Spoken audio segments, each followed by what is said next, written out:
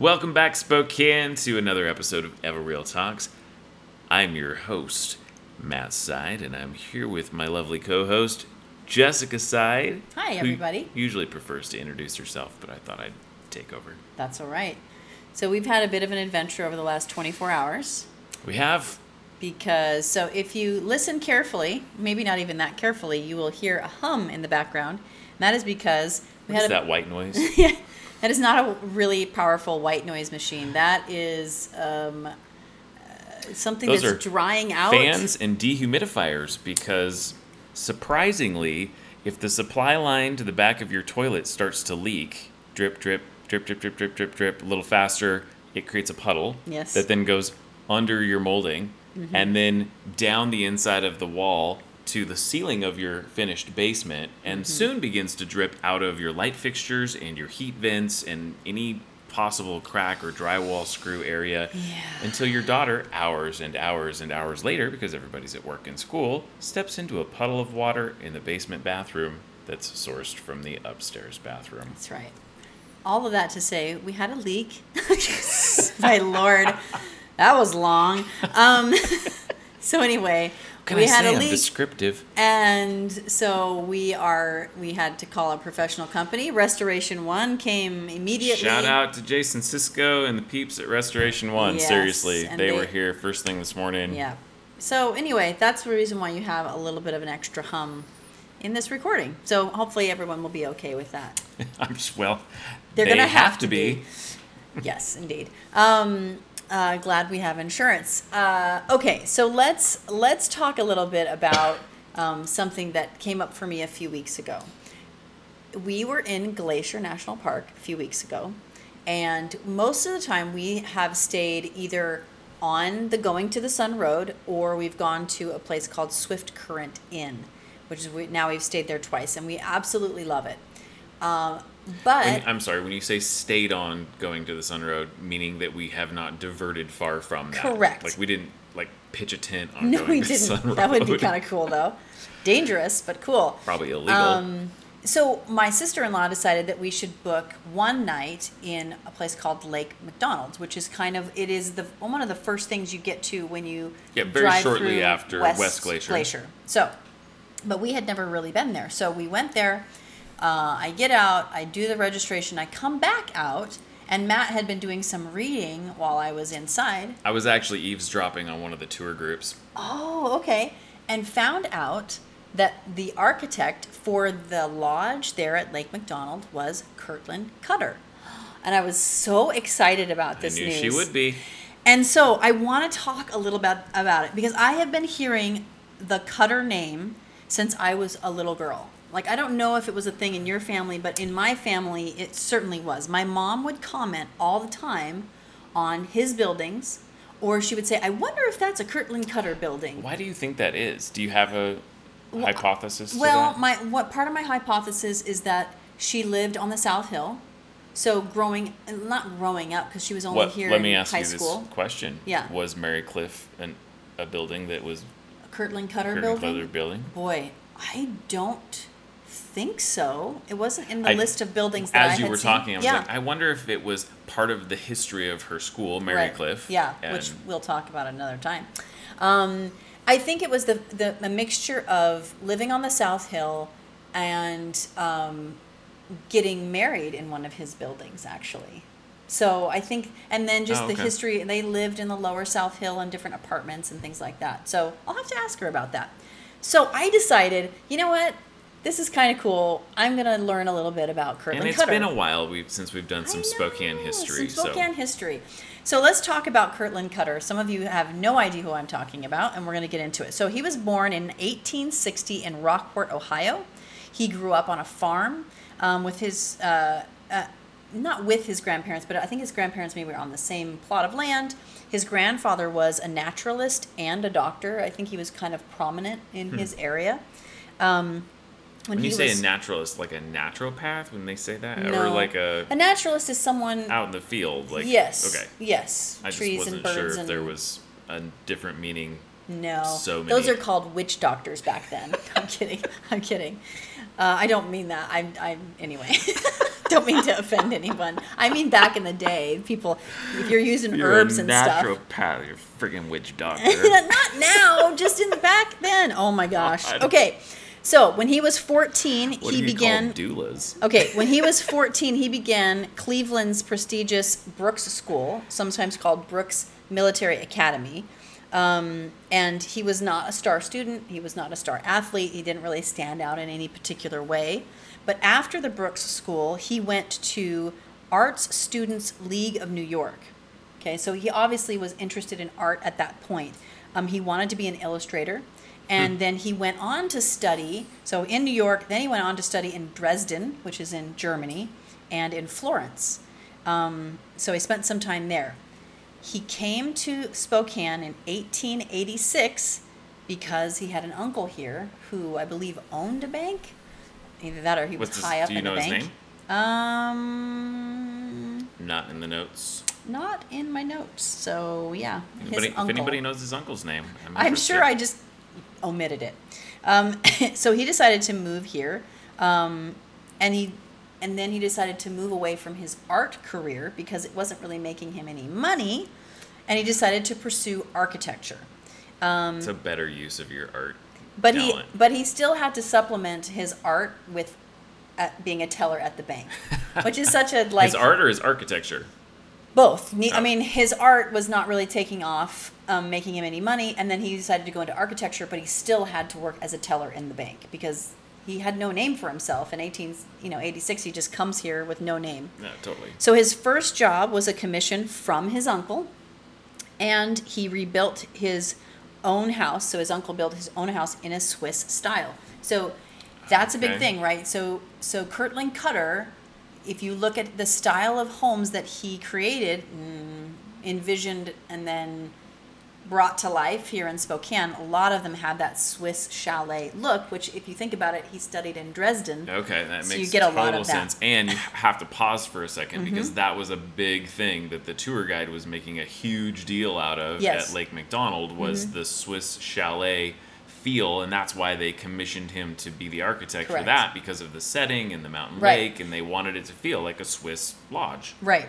So interestingly enough, the Brooks School that Kirtland Cutter attended was a half-timbered schoolhouse with diagonal cross braces, and that they believe influenced him at a young age because he was there for, a good period of time, several years, being influenced by that beautiful architecture of that place. So his two most important commissions came in 1889, besides his uncle, James Glover, so considered the father of Spokane, and F. Rockwood Moore. So all four of the homes that he built, so his uncle, he built himself a home, and then these two gentlemen, they were all on the South Hill. So that's why I say, because my mom lived on the South Hill, Lower South Hill, that's where a lot of his buildings are. And then he just began his career doing timber Tudor style homes. In 1889, it's really important in our history because there was a fire. That's right. That was the Great Fire. We talked about that a little bit. So he was ready, waiting in the wings. He was there poised with his little architecture business, and now downtown needed a lot of rebuilding. So he and his partner Poets, I don't know if you say Poets or Poets, they started getting all the business. So Kirtland was the artist, and Poets was the structural technical guy. Okay. So they designed, I want to just name some of the buildings that they designed. First National Bank, the Rookery Building, White House Store, Sherwood Building, Petticord Hotel, Davenport's Restaurant, because remember at that same time Davenport had started like a pancake house, and so he started in the restaurant business. John W. Graham Building, the Spokane Club, the Washington Water Power Substation, and so that's where like Mobius is right now. Yes, that's right. The Steam Plant, Western Union Life Insurance Company, the Crescent Store, and the spectacular Davenport Hotel. Which he completed in. Build himself a new house after all this business? I'm sure he did. Actually, that's very interesting. I'll talk about that. I think I've got that in my notes. Completed in 1914, the Davenport Hotel. So those are just like among the first. Just a few of Spokane's iconic buildings downtown. still today. Yes. So started out residential, moved to this commercial stuff. They went on, the two of them went on to build a home for the Chicago World's Fair in 1893 using, it was actually the Idaho House, because if you remember World's Fairs, they always kind of do it by state, like, or country or whatever. Okay. So it was called the Idaho House, and it was used Idaho timber and Idaho basalt. And it won not only a ton of accolades, but there was an Englishman there who said, I love this so much that I want a replica of it in England. So one of his houses is actually in England. So it seems that as soon as the tycoons in this area made their fortunes in mines, they hired Kirkland Cutter. That was just what they did. And then he had a new partner at this time. So most of his places were built. We got downtown, because we talked about that. We have the South Hill and Browns Addition, because that's kind of where everybody was going. Sure. I mean, it was really kind of the extent of the majority of Spokane. You have to remember it was a tiny town. And a lot of those people actually, if you remember when we went to Wallace, Idaho, a lot of them had their second their homes there. Well, it was their first home, technically. Sure, because that's where the mine was. Yeah. And they had these spectacular homes. So some of the people that he built for then were John A. Finch, Patrick or Patsy Clark, Amasa Campbell. So again, these are all, like, most people know these names. Patsy Clark's, the Campbell House. That's right. Finch Arboretum. Then you have some people I've never heard of, but I'm sure they're important. W.J.C. Wakefield, Henry Richards, R.L. Rudder. So Rudder is Rudder a park. Parkway, yeah. Lewis Davenport, D.C. and Austin Corbin. J.M. This feels Corbett. like a list of white privilege. Yes, it does. F. Lewis Clark. I know, it's always in the background. So, and they even had one rural house that was J.P. Graves, and he named it Waikiki, even though it was English estate on the Little Spokane River. Oh, okay, interesting. And that's how they named Waikiki Drive. Yeah. Wow. So he also ended up completing a lot of work in Seattle, and even teaming up with the Olmsted Brothers, the landscape company. Sure, I mean, if you're an architect, landscape architects and architects themselves, like, being able to create some amazing places. I mean, many of those places that you list are wonderful. I mean, the Campbell House is a museum still, isn't it? Yep. I mean, they're pretty cool. Yeah. So my mom and my dad got married at Patsy Clark. So when I say that's... Which recently sold for... 1.7 million. Was it 1.7? I think so.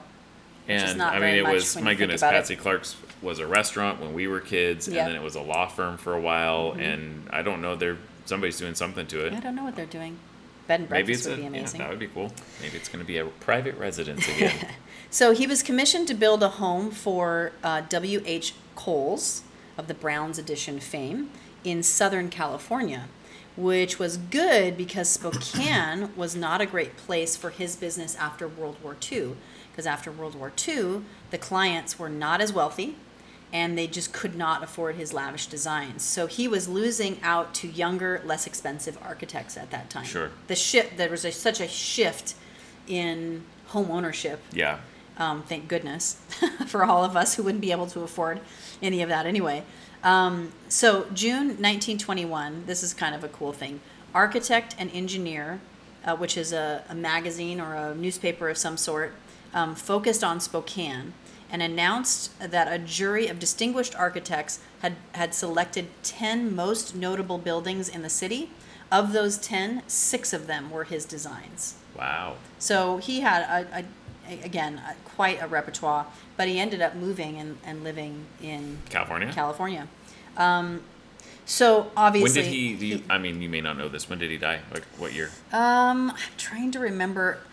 Here's what I do know, that when he did die, people believed that his body was one place, but found out that he had been buried in Hawaii, of all things.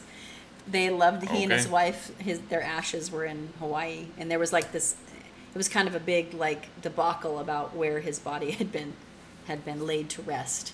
So Wikipedia, which is kind of cool, Wikipedia has all the addresses of his buildings. And I would love to actually do that for a day and like Oh, that would be fun. drive around and see all of the buildings that he was the architect for.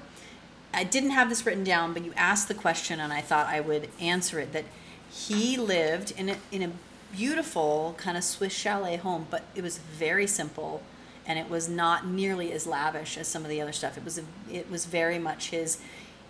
You have to understand there was a simplicity, even though obviously it was expensive, the stuff that he did, but it was very simplistic and it was very much about wood grain and all those things. So his place was a pretty neat.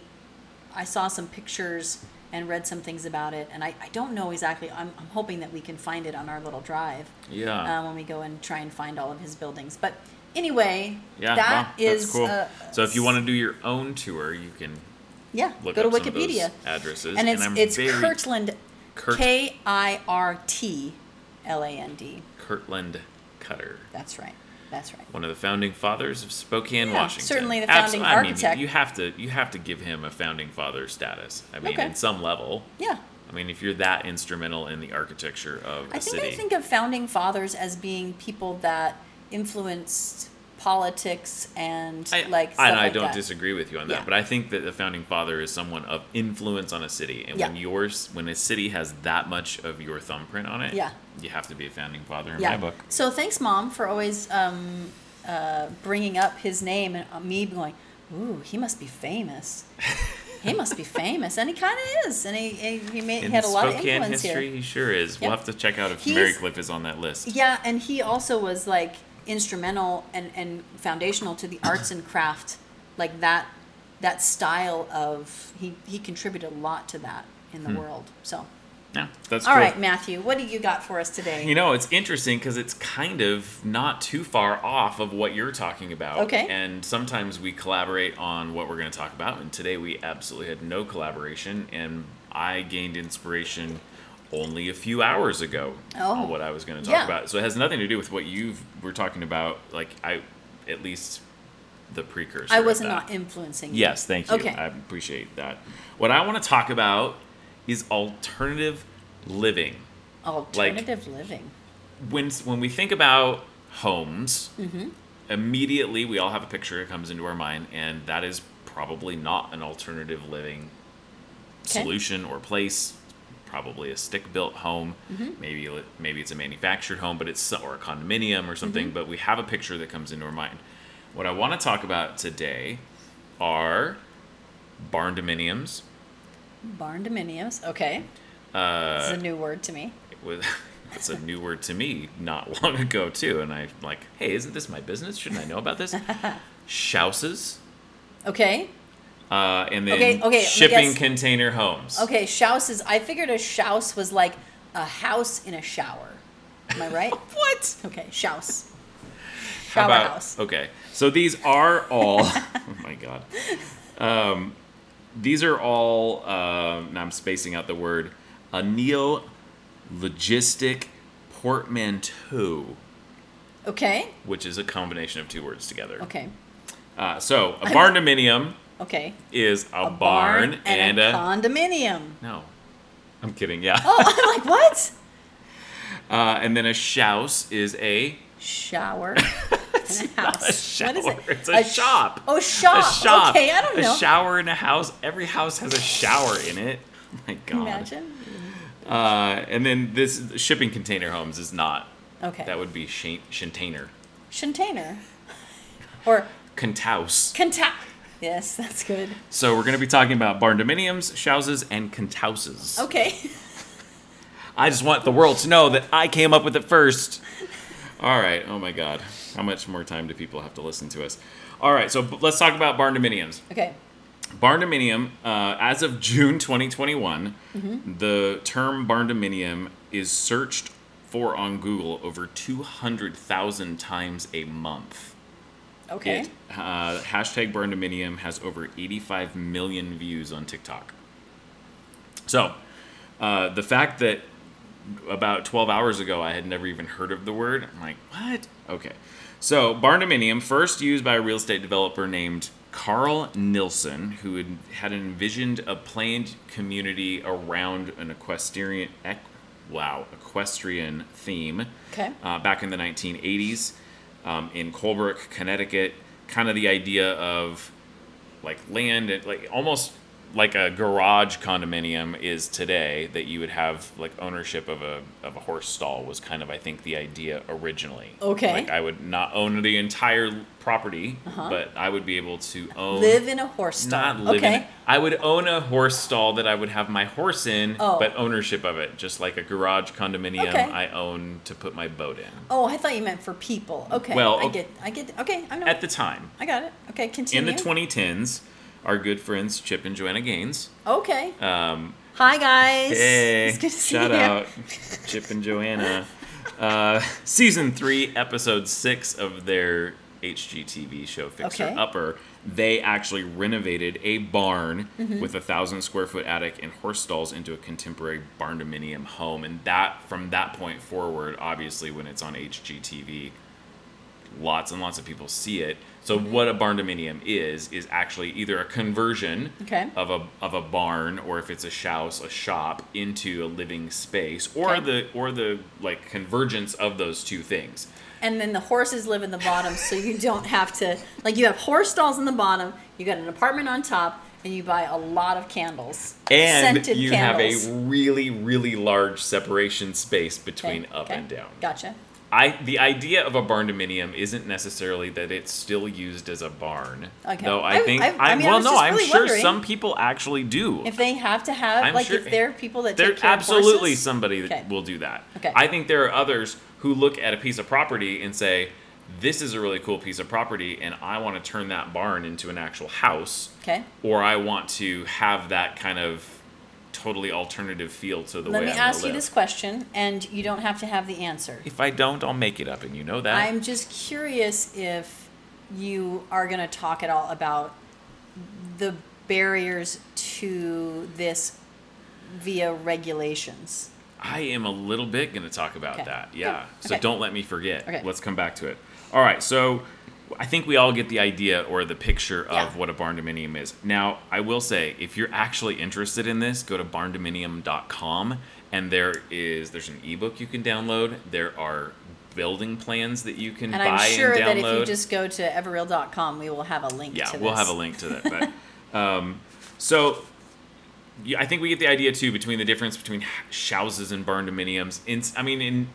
For all intents and purposes, they're kind of the same thing. Sure. One of them is more of the space is being used more of as a shop than a barn, or vice versa. But so let's talk about one of the things, like, what is the attraction to something like this? Yeah. In a market that we're in, that we talk about, where there's just such low supply, the cost of construction is really, really high. The timeline from start to finish on a new stick-built house is forever and a year. The idea of either converting something that's existing like this, or taking a piece of property and building something that is almost kind of like a pole barn frame, super fast and inexpensive to throw up compared to a normal house, can be attractive. So let's just talk a little bit about cost. And again, these were I got this off the barndominium.com. So the lowest price that they were able to find, because you can buy kits. Okay. Just like either do it yourself or have your contractor do it for you. Okay. Kits. The least expensive they found was $20 per square foot for a barn door kit. And when you say, is that just for the footprint? Well, it's for. It's for tiny. They call it a barn door, just so the phraseology here, right? Okay. So my tiny barn door, it costs for walls, roof, not a lot else. But the reality is that would be like a do-it-yourself. If you're gonna have to have a contractor do the work for you, you're going to double that price up to about $40 and they've priced it out though, $40 a square foot. But if you're doing the $20, you're hanging windows, you're hanging doors, you're putting, hooking up the plumbing, all that kind of stuff. Okay. But for a semi-simple barn-dominium, you're talking $40 a square foot, even having somebody else help put it all together. Okay. And there's some really, I was like, wow, these are kind of some cool. I'm sure they're cool designs. Cool ideas and designs. Yeah. there are links. Actually, you can buy these kits on Amazon too. Like if you just go to Amazon, they will ship them to you. I know, right? It's like $8,000 to have like the kit that you put together. So you're, but it's not going to include well. It's not going to include septic. It's not going to include the dirt itself. Yep. So those are things, obviously. Then it would, but it's an alternative to buying a piece of land and then building a traditional home on it. Sure. Okay. So the other thing I want to talk about is the shipping container homes. Okay. And shipping containers, I think we all know exactly what those look like. They're on the back of semi-trucks. They're on the trains that go through town. They're on the huge ships that go... I believe they also, they live in the Panama Canal. Some of them do. Just for months. Yeah, and the Suez Canal, I think that there was like was it Suez or was it Panama? Panama. Suez. I'm sorry. My bad. Well, I mean, they do I was trying to make a joke about that. They spent some time in Panama. So the idea with shipping containers, and we've had this conversation with your brother Lincoln, who talked about supply chains with Starbucks because he works with Starbucks.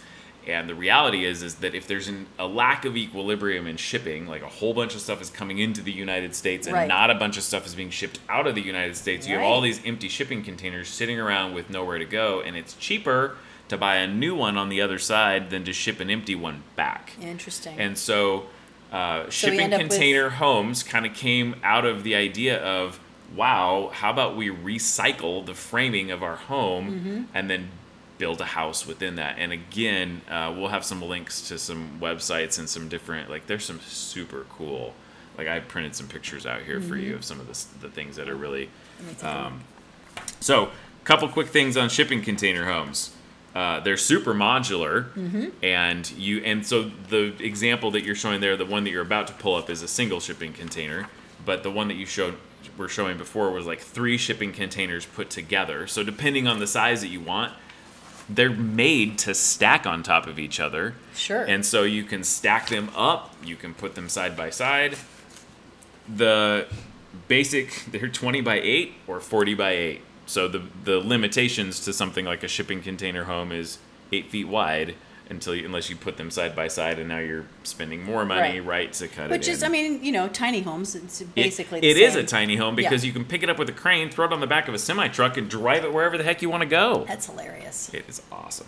All right, so anywhere from $1,400. You need a composting toilet if you're going to do that? Well, you don't need it, but you can have it. I'm just saying, if you're going to move it around. It's called a little hookup, just like on your travel trailer, and you hook it into your septic. Yeah, Jeez. No, it's okay. We're not talking about permitting them on this program. Yeah. Like, that is a whole different set of hoops. So small shipping containers that are used could be as cheap as $1,400. New ones that are larger, 40 foot, $6,000. And that's just the frame, obviously, and then you've got all of the finishes and things to go into it. Here is part of the inspiration why I wanted to talk about this today, because my good buddy over at Numerica Credit Union, Dustin Masterson, and they don't sponsor this show, so anything we ever say about Numerica is legit, we believe. Yeah. They just created financing for barndominiums and shouses. Ooh, I have no idea. The shipping container one, my brother sent me a link the other day, and I was like, oh, that'd be fun to talk about. So I have no idea. He's going to send me over some of the regulations. And but the reality is that if you're looking at, and we just had a client not long ago that was like, boy, I really wish I could just buy some land with a shop on it that I could live in. And we're like, well, good luck getting financing on that. Yeah. But that's now exciting. it's a possibility. That's so cool. Because it's way more affordable. We really buried the lead there. That was the most exciting thing. Yeah. So if you're interested in some of these alternative living solutions, message us on Facebook or Instagram or any of the socials. Call us at 509-62-HOUSE. That's right. We'd be happy to kind of have some strategy conversations. A great idea for Airbnbs. If you're in a market where there's lots of tourism. My brother was saying those shipping container houses, there's tons of them down in Palm Springs and stuff for the festivals. So nice. Anyway. That's so cool. Yeah, no. I love it. I thought it was an interesting thing to talk about. Hopefully the rest hon. of Spokane thought that was interesting as well. I think they will. I guess with that, we should sign off and get out of here. Chip and Joanne, we'll see you later. You guys Coming message over us for too dinner? if you're in Spokane anytime soon. Totally. We'll go out and grab some bite to eat. All right, everybody. We'll see you next week. Bye. Bye.